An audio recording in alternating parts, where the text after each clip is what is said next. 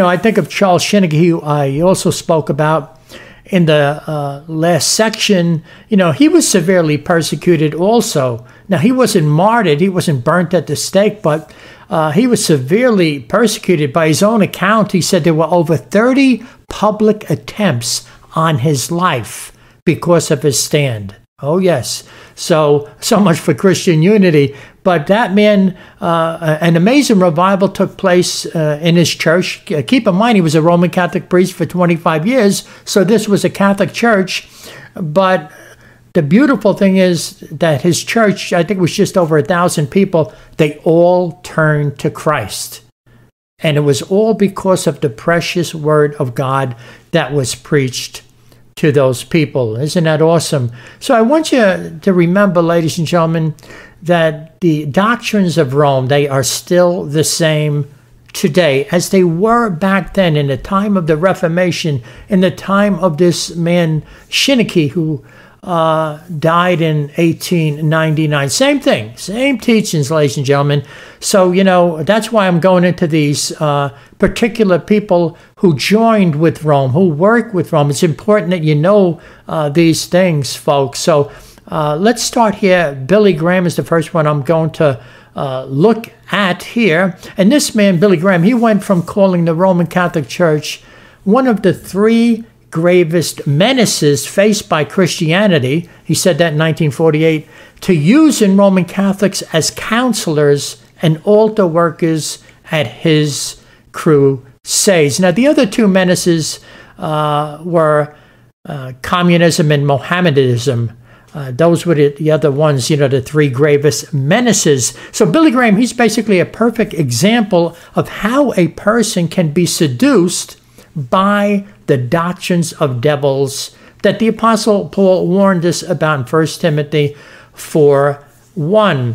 The PBS series God in America spoke about Billy Graham also. It says the newspaper magnate William Randolph Hearst was a Roman Catholic, instructed his editors to puff Graham by covering his crusade favorably and often. Graham made banner headlines and soon landed on the cover of Time magazine. The popularity of his Los Angeles crusade and the positive media treatment propelled him into the American mainstream. So once again, that's from God in America, a PBS document there. So we see when a person gets into the mainstream, folks, anything can happen. So that's what took place. Let me quote now from a book called The Legacy of Billy Graham, subtitled The Accommodation of Truth to Error in the Evangelical Church.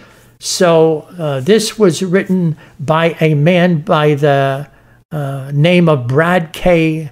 Giselle. Okay, so he said Protestant Church Life, published by the Protestant Council of New York, which sponsored Graham's New York crusade, carried the following words in its September 29, 1956 edition. Dr. Graham said, "We're coming to New York, not to clean it up, but to get people to dedicate themselves to God and then send them back to their own churches, Catholics, Protestant, or Jewish."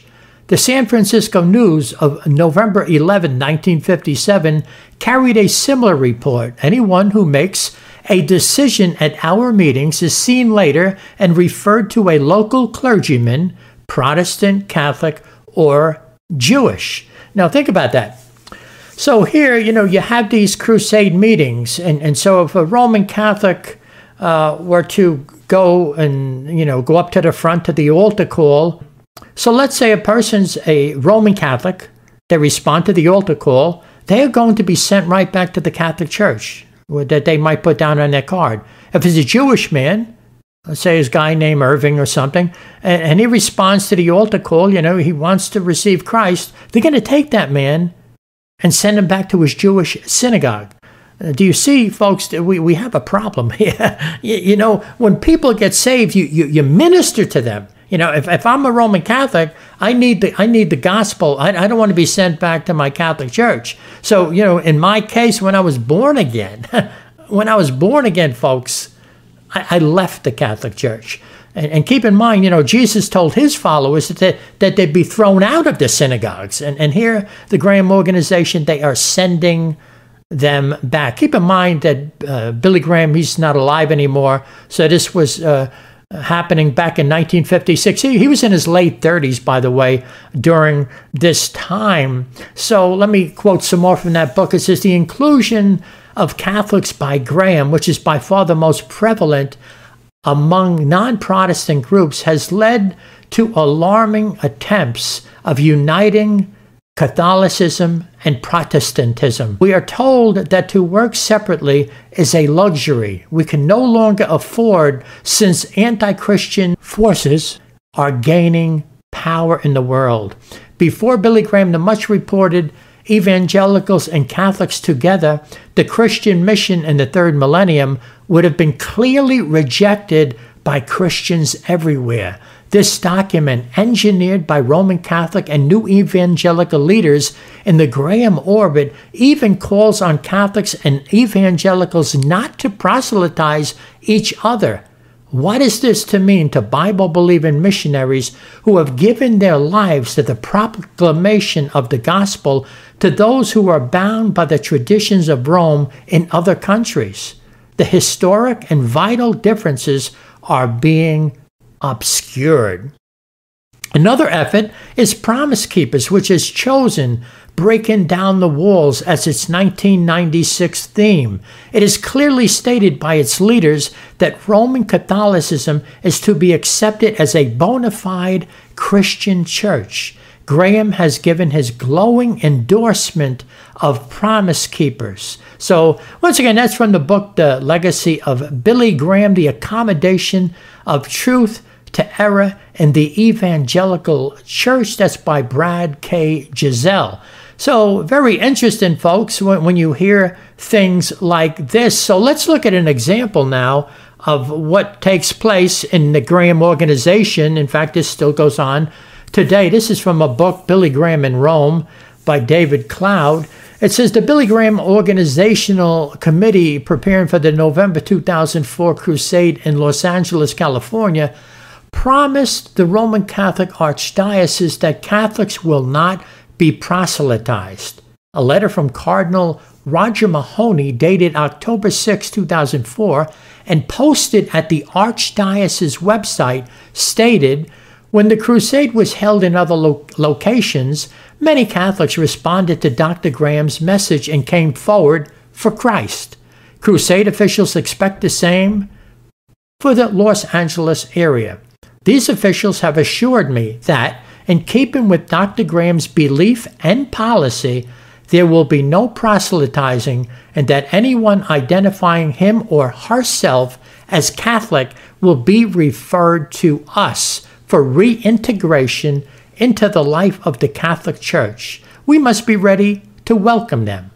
So, that's incredible stuff when you look at it, ladies and gentlemen. What did Jesus say? In fact, he said this after he rose from the dead. It says here in Mark 16, verses 15 and 16, and he said unto them, go ye into all the world and preach the gospel to every creature. He that believeth and is baptized shall be saved, but he that believeth not shall be damned. Now think about that. That's right from the mouth of Jesus Christ himself. So no man on this earth has the power to tell another man, another Christian, that they should not proselytize. Don't preach here. Don't do this. Don't do that. That's absurd. And clearly it's demonic, okay? And that this is the way it works in the Billy Graham organization. Okay, listen to this. As a fairly new Christian, that's me, worked as a counselor along with my wife Kathy at the Billy Graham Crusade meeting in Central Park in 1991. That's in New York City. We had to undergo the regular sessions because we trained as counselors. We were participating in this crusade that was going to take place. So we went to a church in Long Island City. That's in Queens, and we trained. I think it was 3 separate weekends or something, or weekdays or something like that. And we trained to be counselors, and when the rally came, the crusade, Kathy, what we would do if somebody raised a hand, we'd go over there and give them a card to fill out, a decision card, I believe is what they call it.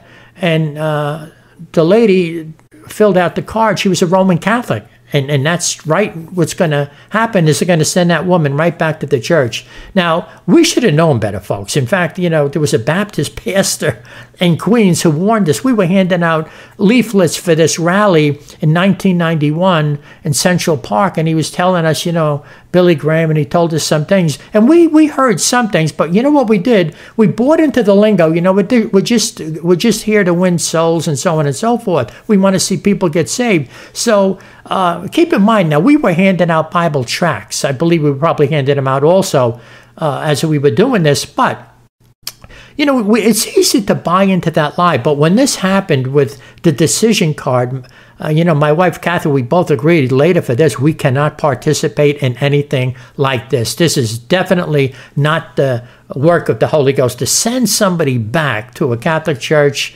is absolutely demonic, folks. And that would apply even if it's a Jewish person being sent back to a synagogue. You preach the word. You want to bring people to the truth, and you're going to send them back to a system who rejects Christ as the Messiah. They don't believe he's the Son of God. They don't believe he's the Messiah. They don't believe in the deity of Christ. My. So it's unbelievable, actually. Here's another quote here. It says here, this is from a book, Smoke Screens by Chick Publications. It says, a few years ago, 5 pastors from Mexico came to see me asking for help. They told me I must talk to Billy Graham. I told them that was impossible. I was just a little tract publisher. Then they told me Billy Graham had destroyed their churches. They said he held a crusade and told all those who had received Christ to go back to their original churches and win those people to Christ. The pastors told me their people followed Billy's instruction and all went back to the Roman Catholic system.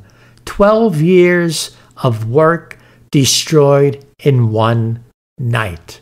Now, folks, that is incredible stuff. Here, these pastors, they're working, they want to see people saved, and 12 years they're working, along comes this crusade, and the very people that they're ministering to are being sent back to the Roman Catholic Church, and they obeyed Billy Graham instead of obeying the Word of God. This is what we're dealing with, folks. And let me tell you something. You can bring this up to pastors, and hear me now. They will defend Billy Graham before they defend the Word of God. Oh, yes, they will. This is the day we are living in. So the leaven, folks, of the false gospel of Rome, it has made great inroads. There's a book that was written by Dr. Kathy Burns called Billy Graham and His Friends. Here's a quote from that book. It said, the original Haley's, this is talking about Haley's or Halley's Bible Handbook, okay? The original Haley's, up until the 22nd edition, 1959, warned about the Jesuits. There are chapters about the Roman papacy and the Jesuits. According to Mrs. Halley, Mr. Halley spent years working on those chapters and never would have permitted the book to be changed. However, when he died, Billy Graham bought the rights and removed all the research and warning about the Jesuits in the editions Billy Graham printed. So once again, that's from Billy Graham and His Friends, A Hidden Agenda? Question mark by Dr. Kathy Burns. You'll find that on page 440. So, folks, we're dealing with a system, an evil political religious machine when we're dealing with the Roman Catholic Church, because those words, there were many pages in the back of the book, Halley's Bible Handbook, in the Crusade edition, which I bought a copy of just to make sure that this was true. They're all gone. They're not there. So the question is, why would you take all of those warnings about Rome out of the Crusade edition? Well, the answer is quite obvious, because Billy Graham is working with the Catholic Church. He's using the Roman Catholics as counselors and altar workers. So if they're going to be giving this handbook out, talking about the evil Church of Rome, it wouldn't gel too good. You see what I'm talking about, folks? So that is what we are dealing with in this modern time, this modern day. You know, Pope John Paul, you know, after he died, Billy Graham, he made a statement and referred to Pope John Paul II as the most influential voice in 100 years. So here's a statement. I got this from CBN.com. It says, speaking on the April 2nd edition of CNN's Larry King Live program, Dr. Billy Graham said that Pope John Paul II was the most influential voice for morality and peace in the world in the last 100 years. Larry King asked Dr. Graham, did he actually say to you once, we are brothers? Billy Graham responded, that's correct. He certainly did. He held my hand the first time that I met him about 1981.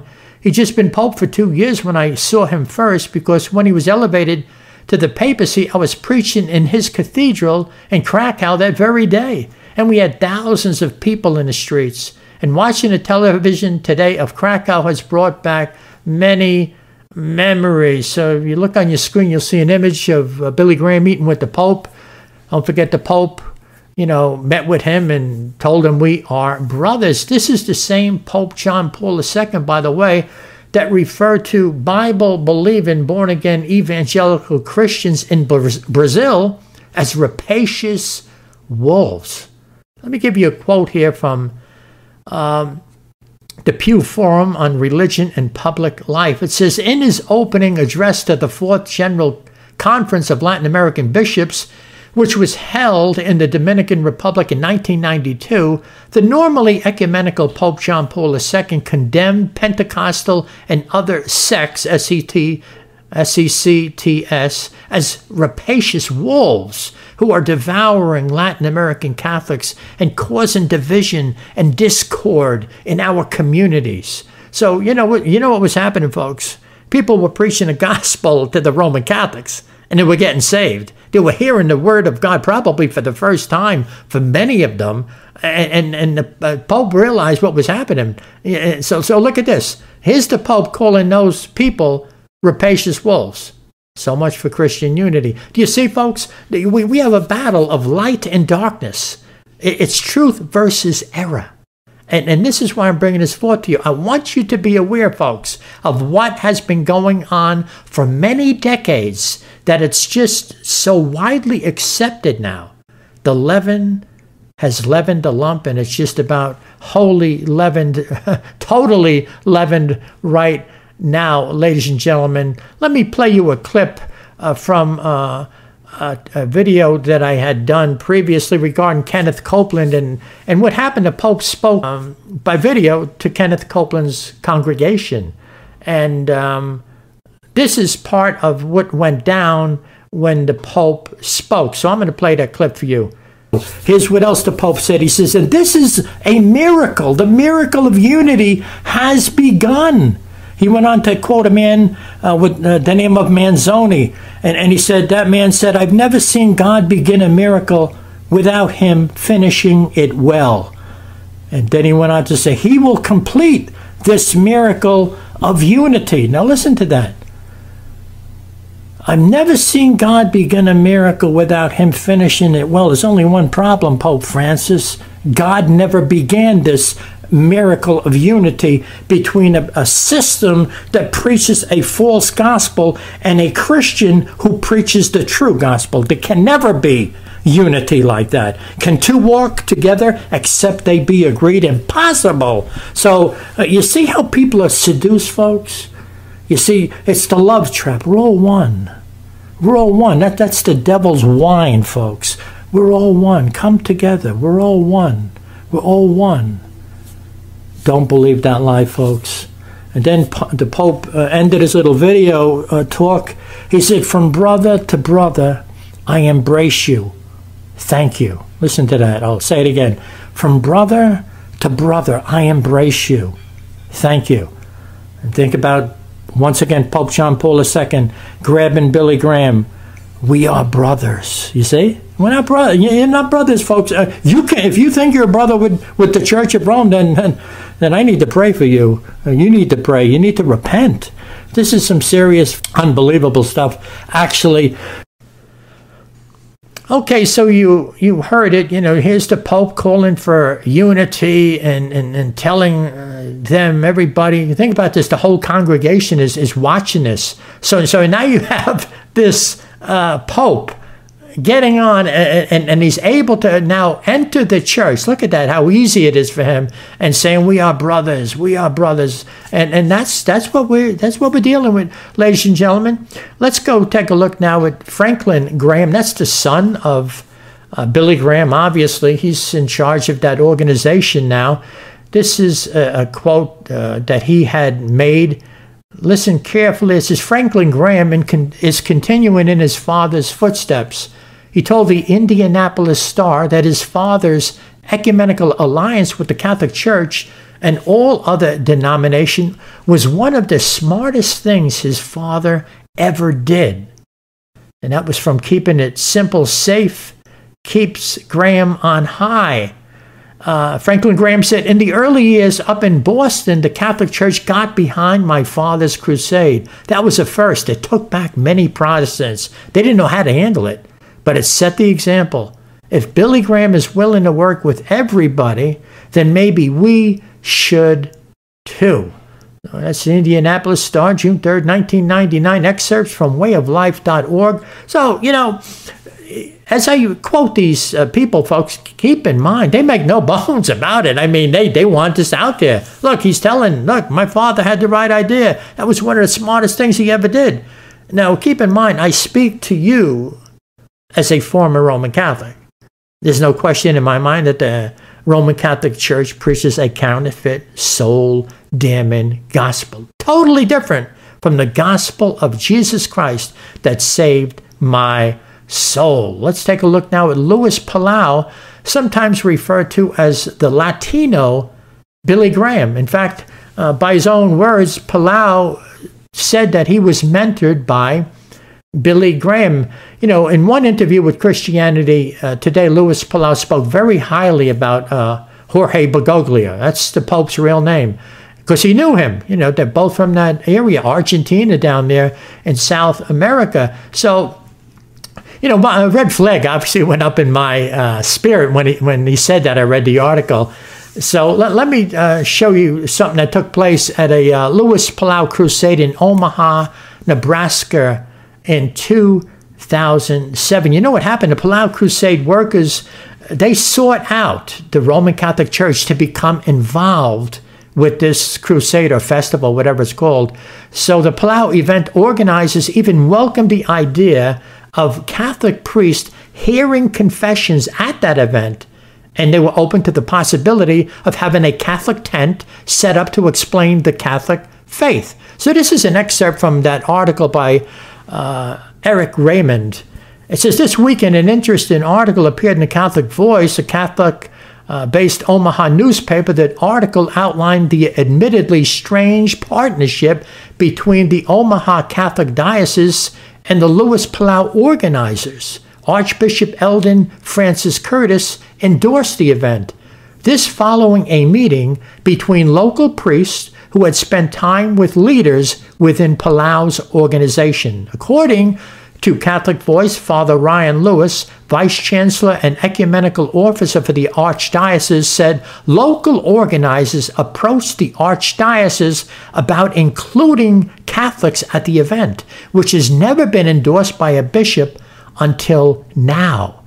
The festival organizers were open to Catholic input, he said.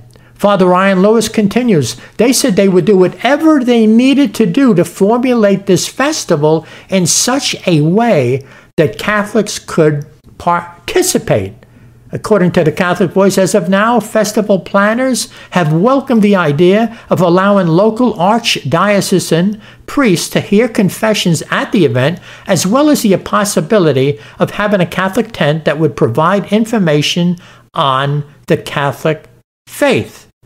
So, that, as I said, that was Mr. Eric Raymond who wrote that. Now look at this. Palau's July 2007 festival in Omaha, Nebraska was endorsed by Catholic Archbishop Eldon Curtis. Not only did the Catholic Archbishop address the crowd personally, but the Catholics were allowed to put up a tent at the entrance to the venue to distribute rosaries and Catholic material, and priests greeted the people as they entered the crusade grounds.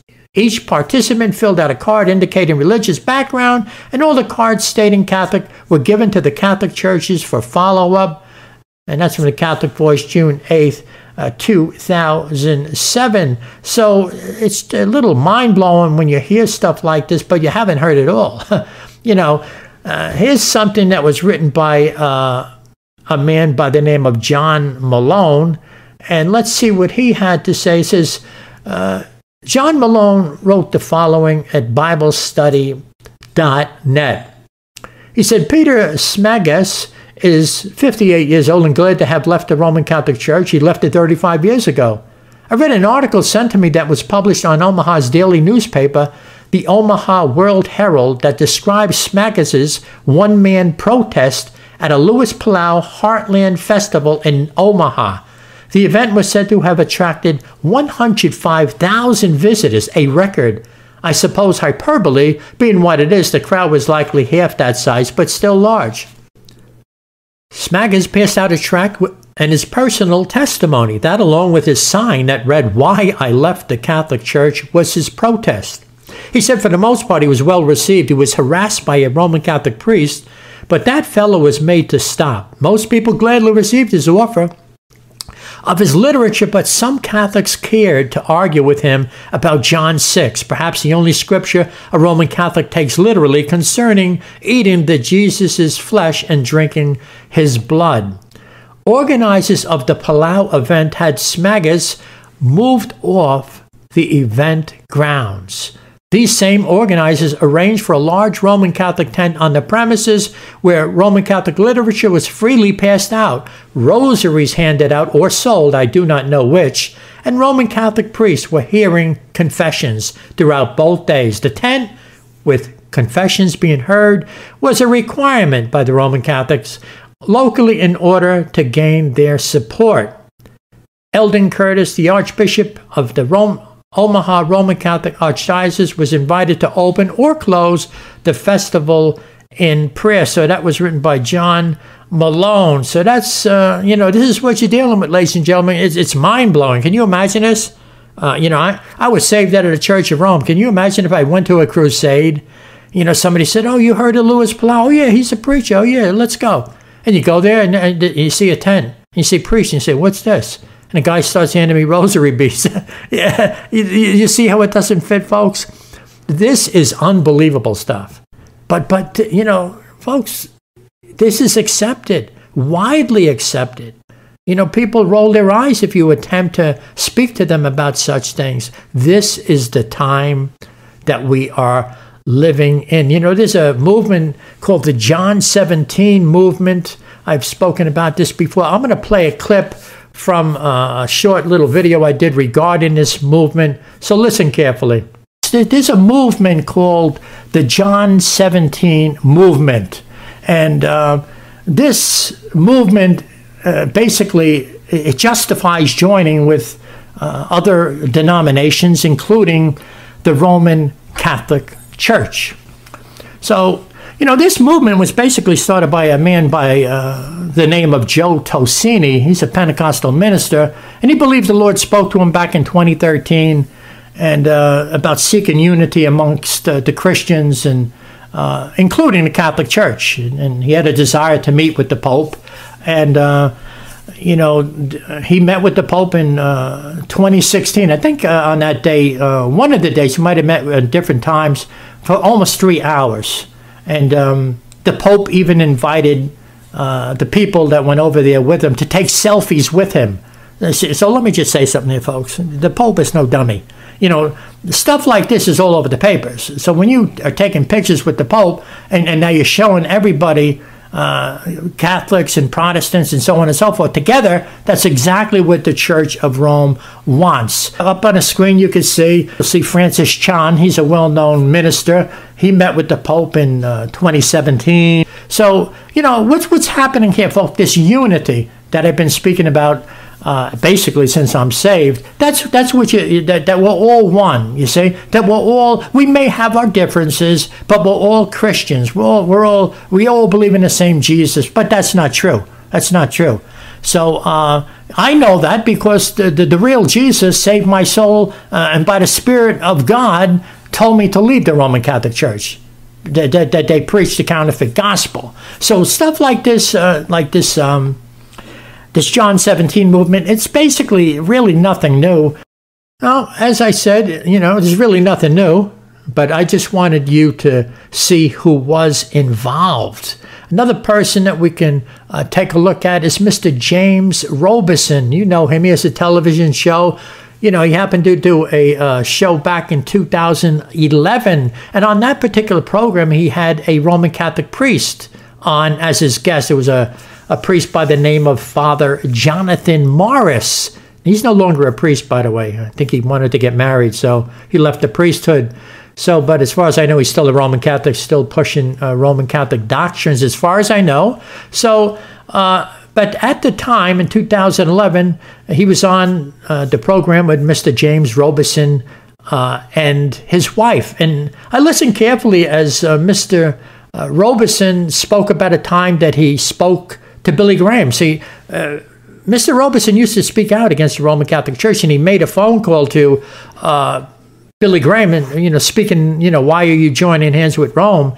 And long story short, Billy Graham was talking to him, stuff like, do you really get to know the Catholics, and so on and so on.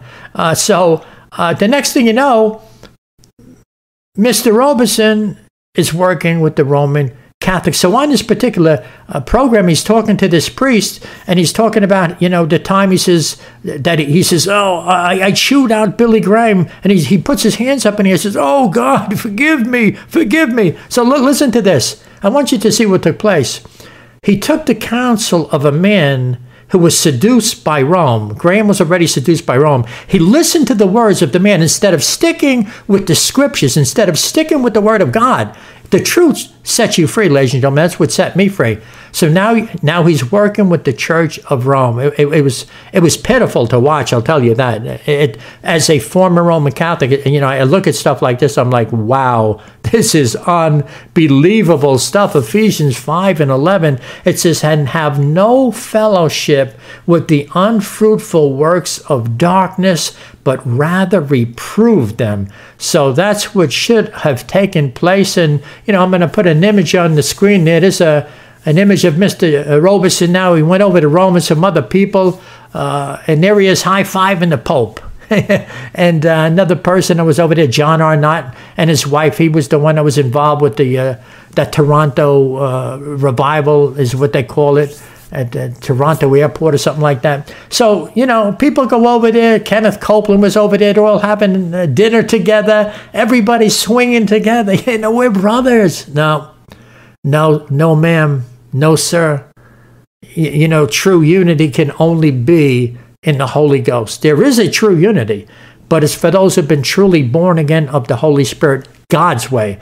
And when I was born again of the Spirit, I came out of that system quickly, because the Holy Spirit of truth is going to guide you and show you the errors of their teachings, which are many. Oh, yes. So, what's taken place, described by the Apostle Paul, 1 Timothy 4 and 1, it says, now the Spirit speaketh expressly that in the latter times some shall depart from the faith, giving heed to seducing spirits and doctrines of devils, or doctrines of demons, whichever way you prefer. Another one, Pat Robertson. You know him from the 700 Club. I think he recently stepped down.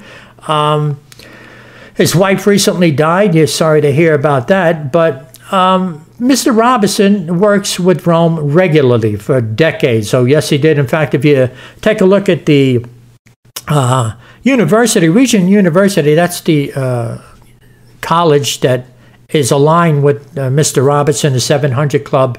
They have the sacrifice of the Roman Catholic Mass offered up regularly in that college, in that university. Oh, yes, they do. It used to be every Tuesday, as far as I know. Nothing has changed. So obviously they work hand in hand with the Church of Rome. He has no problem with that. When John Paul II died, this is what Pat Robertson had to say. This is from CBN.com. April 2nd, 2005, he said, "I am deeply grieved as a great man passes from this world to his much-deserved eternal reward. John Paul II has been the most beloved religious leader of our age, far surpassing in popular admiration a leader of any faith. I pray for the cardinals of the Catholic Church that they might have God-given wisdom in selecting the successor to this great man. Their task will not be easy, but with God, all things are possible." Now, if I pray that God gives God-given wisdom to Rome, they're going to leave that place, folks. They're not going to be picking another pope. You see that? God-given wisdom, the truth is going to set them free. So once again, this is where we are in the modern day. Now, I want you to contrast what Mr. Pat Robertson said with what took place with a man by the name of Marty Minto, okay? Also back during the time of the death of the Pope. So it says here, this is an excerpt from an article from Charisma Now. It says, Marty Minto, 39, a senior pastor of the 100-member Turning Point Community Church in Newcastle, was fired earlier this month after 3 years as a host on Word FM, that's WORD FM in Pittsburgh. The Pittsburgh Post-Gazette reported, Minto said he was told he was alienating listeners. After the April 2nd death and funeral of the Pope, Minto discussed with callers John Paul II's deep devotion to Mary, the mother of Jesus, and Catholic beliefs such as purgatory. I made it clear that the discussion was not an attack on the character of the Pope, but rather a look at the teachings not only of John Paul II, but of the Catholic Church. Minto said that he responded to the question about whether the Pope would go to heaven with the belief held by many evangelicals that a person must be a born-again believer. So that's from Charisma Now, April 21, 2005. Okay, now, look at that, folks. So do you see the contrast between what Mr. Pat Robertson did? By the way, we're talking about a multi-million-dollar ministry, folks. The money comes in. Oh, yes, it does.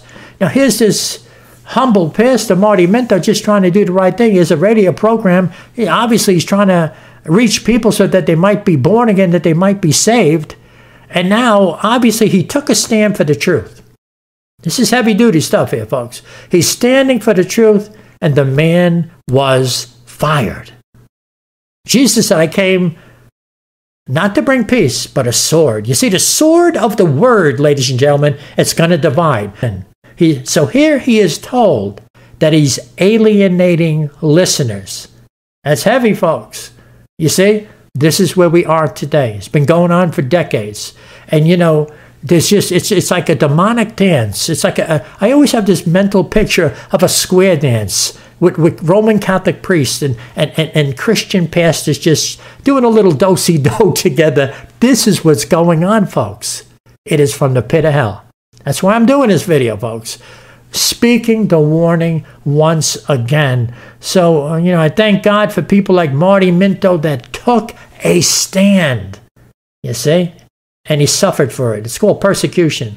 You see? So when light comes against darkness, there's going to be confrontation. It's going to be a problem. You see? You can be a pastor in a church and just tell the people, come on, let's give Jesus a hand. Everybody loves Jesus. Come on, let's give Jesus a hand. Anybody could do that, folks. And it goes on a lot in modern day churches. You see? So when you try to warn people, it's not well received. There's a man by the name of Larry Thomas. He's not alive anymore. I had a couple of videos back in the day. He did teachings on discernment. He wrote a book called The Watchman. So he spoke about discernment a lot. And he was part of a ministry that where there were other ministers, and what they would do, they would meet every day, and they would take turns, leading the meeting, giving a word and preaching, I guess, a short message. I guess they would pray together, which is a good thing, by the way. So one day, what Larry did, he took his appointment book. I think it was a leather appointment book that he brought with him, and it was his time to preach. And in his appointment book, he had little sayings on the top, those little inspirational sayings, but it wasn't the scriptures. So what he did, he started preaching to them, and he started quoting those little sayings that were at the top of each page, the calendar there. And what he said, he threw in a couple of these and thous, and he wanted to make it sound really spiritual, So as he's preaching, and they said revival almost broke out. He says, people are saying, preach it, Larry. Amen, my brother. You go with that. You go, my brother. Preach the word of God. That went on for a few minutes until he stopped and told them what he was doing. He let them know the charade, what he was up to. And he was teaching on the topic of discernment. The point he was obviously making is that here I am preaching to you. I'm not even preaching the word of God, but I'm doing it in such a way that you're receiving it, you see? So he was trying to give them a teaching on discernment. That's what he was doing, ladies and gentlemen. I like that story, by the way, that he told. Another person that's met with the Pope, Mr. Joel Osteen. He met back in June 2014. He attended a Catholic Mass. There were over 100,000 deceived people that attended that Mass. Paul Crouch, another one, TBN. They dance with Rome. They've been dancing with Rome for a very long time. A while ago I did a video. They were selling products at the TBN store, folks. They were selling rosary beads, you name it, books on how to pray the rosary, books on the Catholic Mass, books about the popes. You want it, it was right there. I couldn't believe it. Lately, if you go there, they don't have a store anymore. You cannot find anything. So I don't know what happened, ladies and gentlemen, but trust me, they were selling Roman Catholic stuff. I know they have priests regularly on that show also. So it's called apostasy. It's compromise, ladies and gentlemen. They went over to meet the Pope also.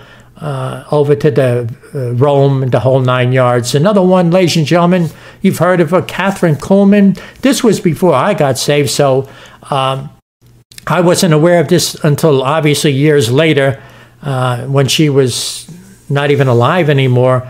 But, during the heyday of the Catholic charismatic movement, many people were swept away by stuff like this, folks. This unity, this joint meeting of Christians and Catholics together. Now, Jamie Buckingham wrote an autobiography called The Daughter of Destiny.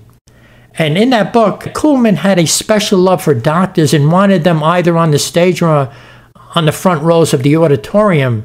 The same was true of priests and nuns, especially if they were in uniform. Nothing thrilled Catherine more than to have 30 or 40 Catholic clergymen, especially if they wore clerical collars, or better yet, cassocks, sitting behind her while she ministered. Somehow it seemed to lend authenticity to what she was doing and help create the proper climate of a trust and understanding which was so necessary for a miracle service. So, that's what we're dealing with, ladies and gentlemen. Let me give you a quote now from a book. It's called All Roads Lead to Rome, The Ecumenical Movement by Michael de Semlien. Okay?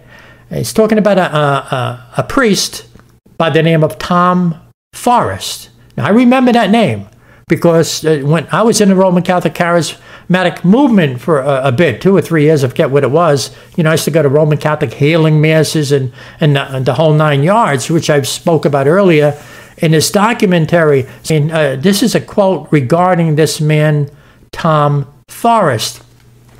Tom Forrest, the key figure in charge of Rome's Decade of Evangelization program, and at the head of the whole Catholic Charismatic Renewal organization, certainly puts the doctrines of Rome to the fore. At a training session for Roman Catholics at Indianapolis 90, he spoke with enthusiasm and deep conviction about his renewed faith. In view of his importance to the ecumenical movement of the 1990s, he is quoted here at some length. Here's what he said: "My job, my role, our role in evangelization is not just to make Christians. Our job is to make people as richly and fully Christian as we can make them by bringing them into the Catholic Church. No, you don't just invite someone to be Christian. You invite them to become Catholics. You invite them to come with you as a new parishioner of your Catholic Church. We don't just have the Eucharist as a symbol of the body and blood of Christ. On our altars, we have the body of Christ. We drink the blood of Christ. Jesus is alive on our altars as offering and as a banquet of love. We become one with Christ in the Eucharist, the very body of Christ. As Catholics, we have Mary, and that mom of ours, Queen of Paradise, is praying for us till she sees us in glory." Wow. So you can see the way the Catholic charismatic movement works, folks. You know, just by what that man said, he's not alive anymore, Mr. Tom Forrest. He said, we don't just have the Eucharist as a symbol of the body and blood of Christ. On our altars, we have the body of Christ. We drink the blood of Christ. So there you have the Catholic Eucharist, folks. You see that? This is the false gospel of Rome. So this is what he's saying. Don't make him make him a Catholic. So this is what the Reformers fought against, and this is why they were bludgeoned to death, killed, burnt at the stake, because they stood against just what this man, Tom Forrest, a big influence in Roman Catholic charismatic movement, look what he said there. So he's standing for the very same thing that the Reformers stood against. Do you see that? So I've said it before, the Roman Catholic charismatic movement, folks, is Roman Catholicism on steroids. Don't be fooled into this singing together. I was in the movement. I know what it's about. I've spoken to people within a charismatic prayer group that we came out of. We told them, no, we can't do this thing with Mary. In fact, my praying to Mary increased when I was in the charismatic movement. I spoke about that earlier. It increased. So it's a deception, folks. People don't want to hear it, though, but I got to tell you, ladies and gentlemen, in fact, you know, I started attending a non-denominational church after I was saved, me and my wife, Kathy, and we met a Christian woman, and we told her our testimony, how we were delivered out from the cult of Roman Catholicism, and she listened carefully, very nice lady. And it's kind of funny, about a year later, we met the same lady in like the same exact spot, and we started talking to her again, and, you know, hey, good to see you, how you doing? And then she knew our background, so she told me, she said, you know, I just joined a Catholic charismatic prayer group. I'm praying with them now. And I looked at her, and I said, you know, be careful, sister. Before you know it, they're going to have you praying a rosary. She looked at me, and she says, I feel sick. They already have me praying the rosary. Folks, I know a divine appointment when I have it. You know, this is what I am talking about, folks. This is reality. This goes on a regular basis. And you won't hear about things like this in the pulpit. They don't go near it.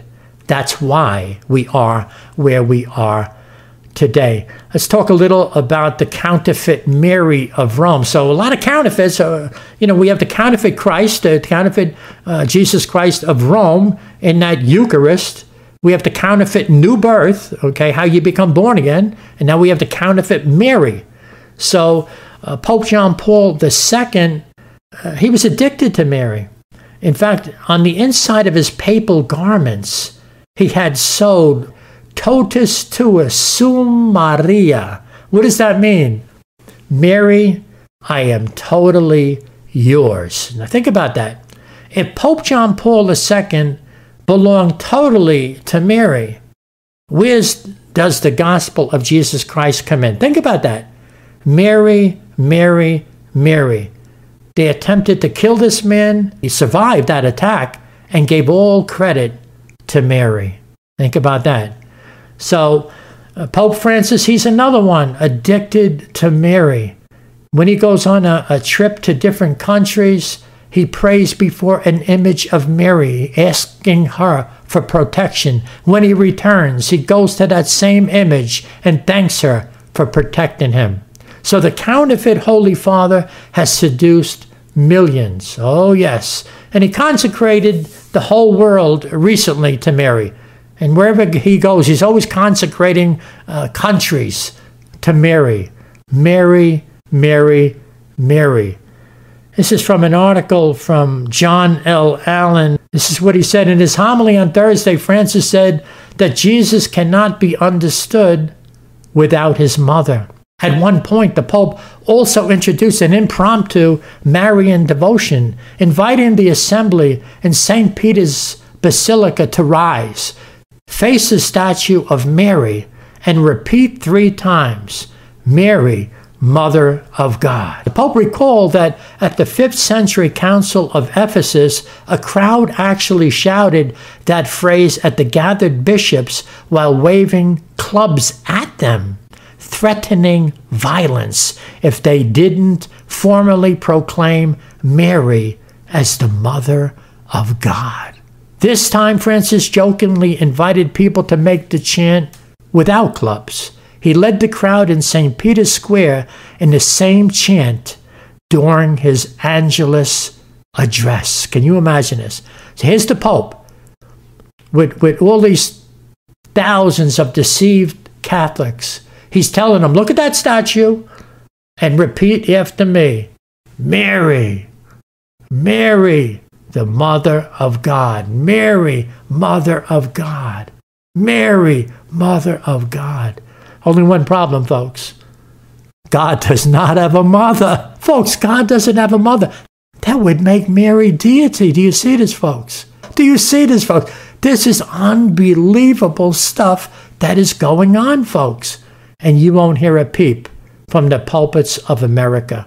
Oh, yes, what the Pope needs to do is read Acts 19, verses 23 to 28, and you can read about the time when all the people were crying out to Diana, great is Diana of the Ephesians, and that passage dealt with Demetrius, the silversmith, which made silver shrines. So, what happened, they were preaching against this, and Paul was speaking against this, and now the people were upset. So here you got these people making money, and they knew that their craft was in danger, and started talking about the great goddess Diana. So this is what it is, folks. Think about the statues of Mary, all the idolatry. Think about the millions, billions of dollars that are made over the centuries with all these idols.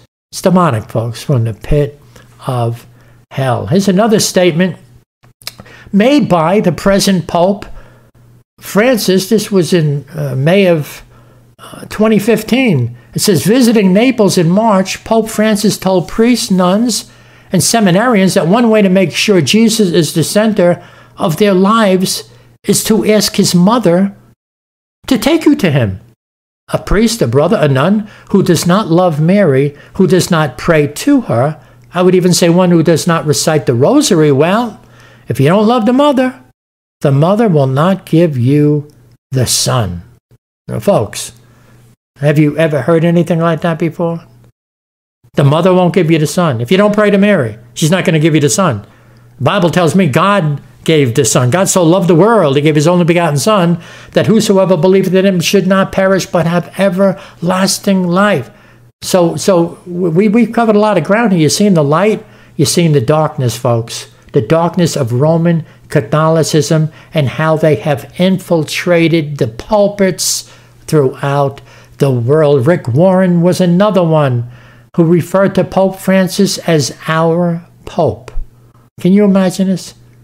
Here's the man, the purpose-driven life, known all over the world, calls Pope Francis our Pope. Think of the martyrs, folks. Think of what you heard in part 2, the martyrs, burnt at the stake for taking a stand for truth. Here's a man calling Pope Francis our Pope. Remember Ulf Ekman?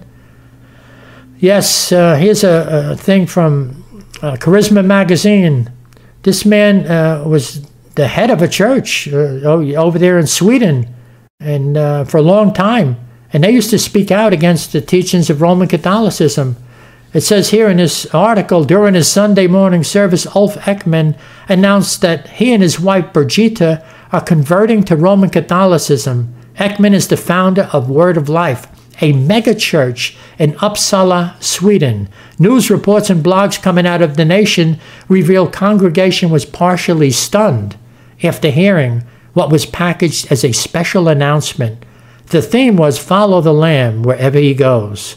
And last but not least, we have come in contact with representatives from millions of charismatic Catholics, and we have seen their living faith. So that's something that Ulf Ekman said. You know, he was affected by the Catholic charismatic movement. Can you imagine going to church one day and your pastor tells you, me and my wife were converted to Catholicism? That's scary stuff.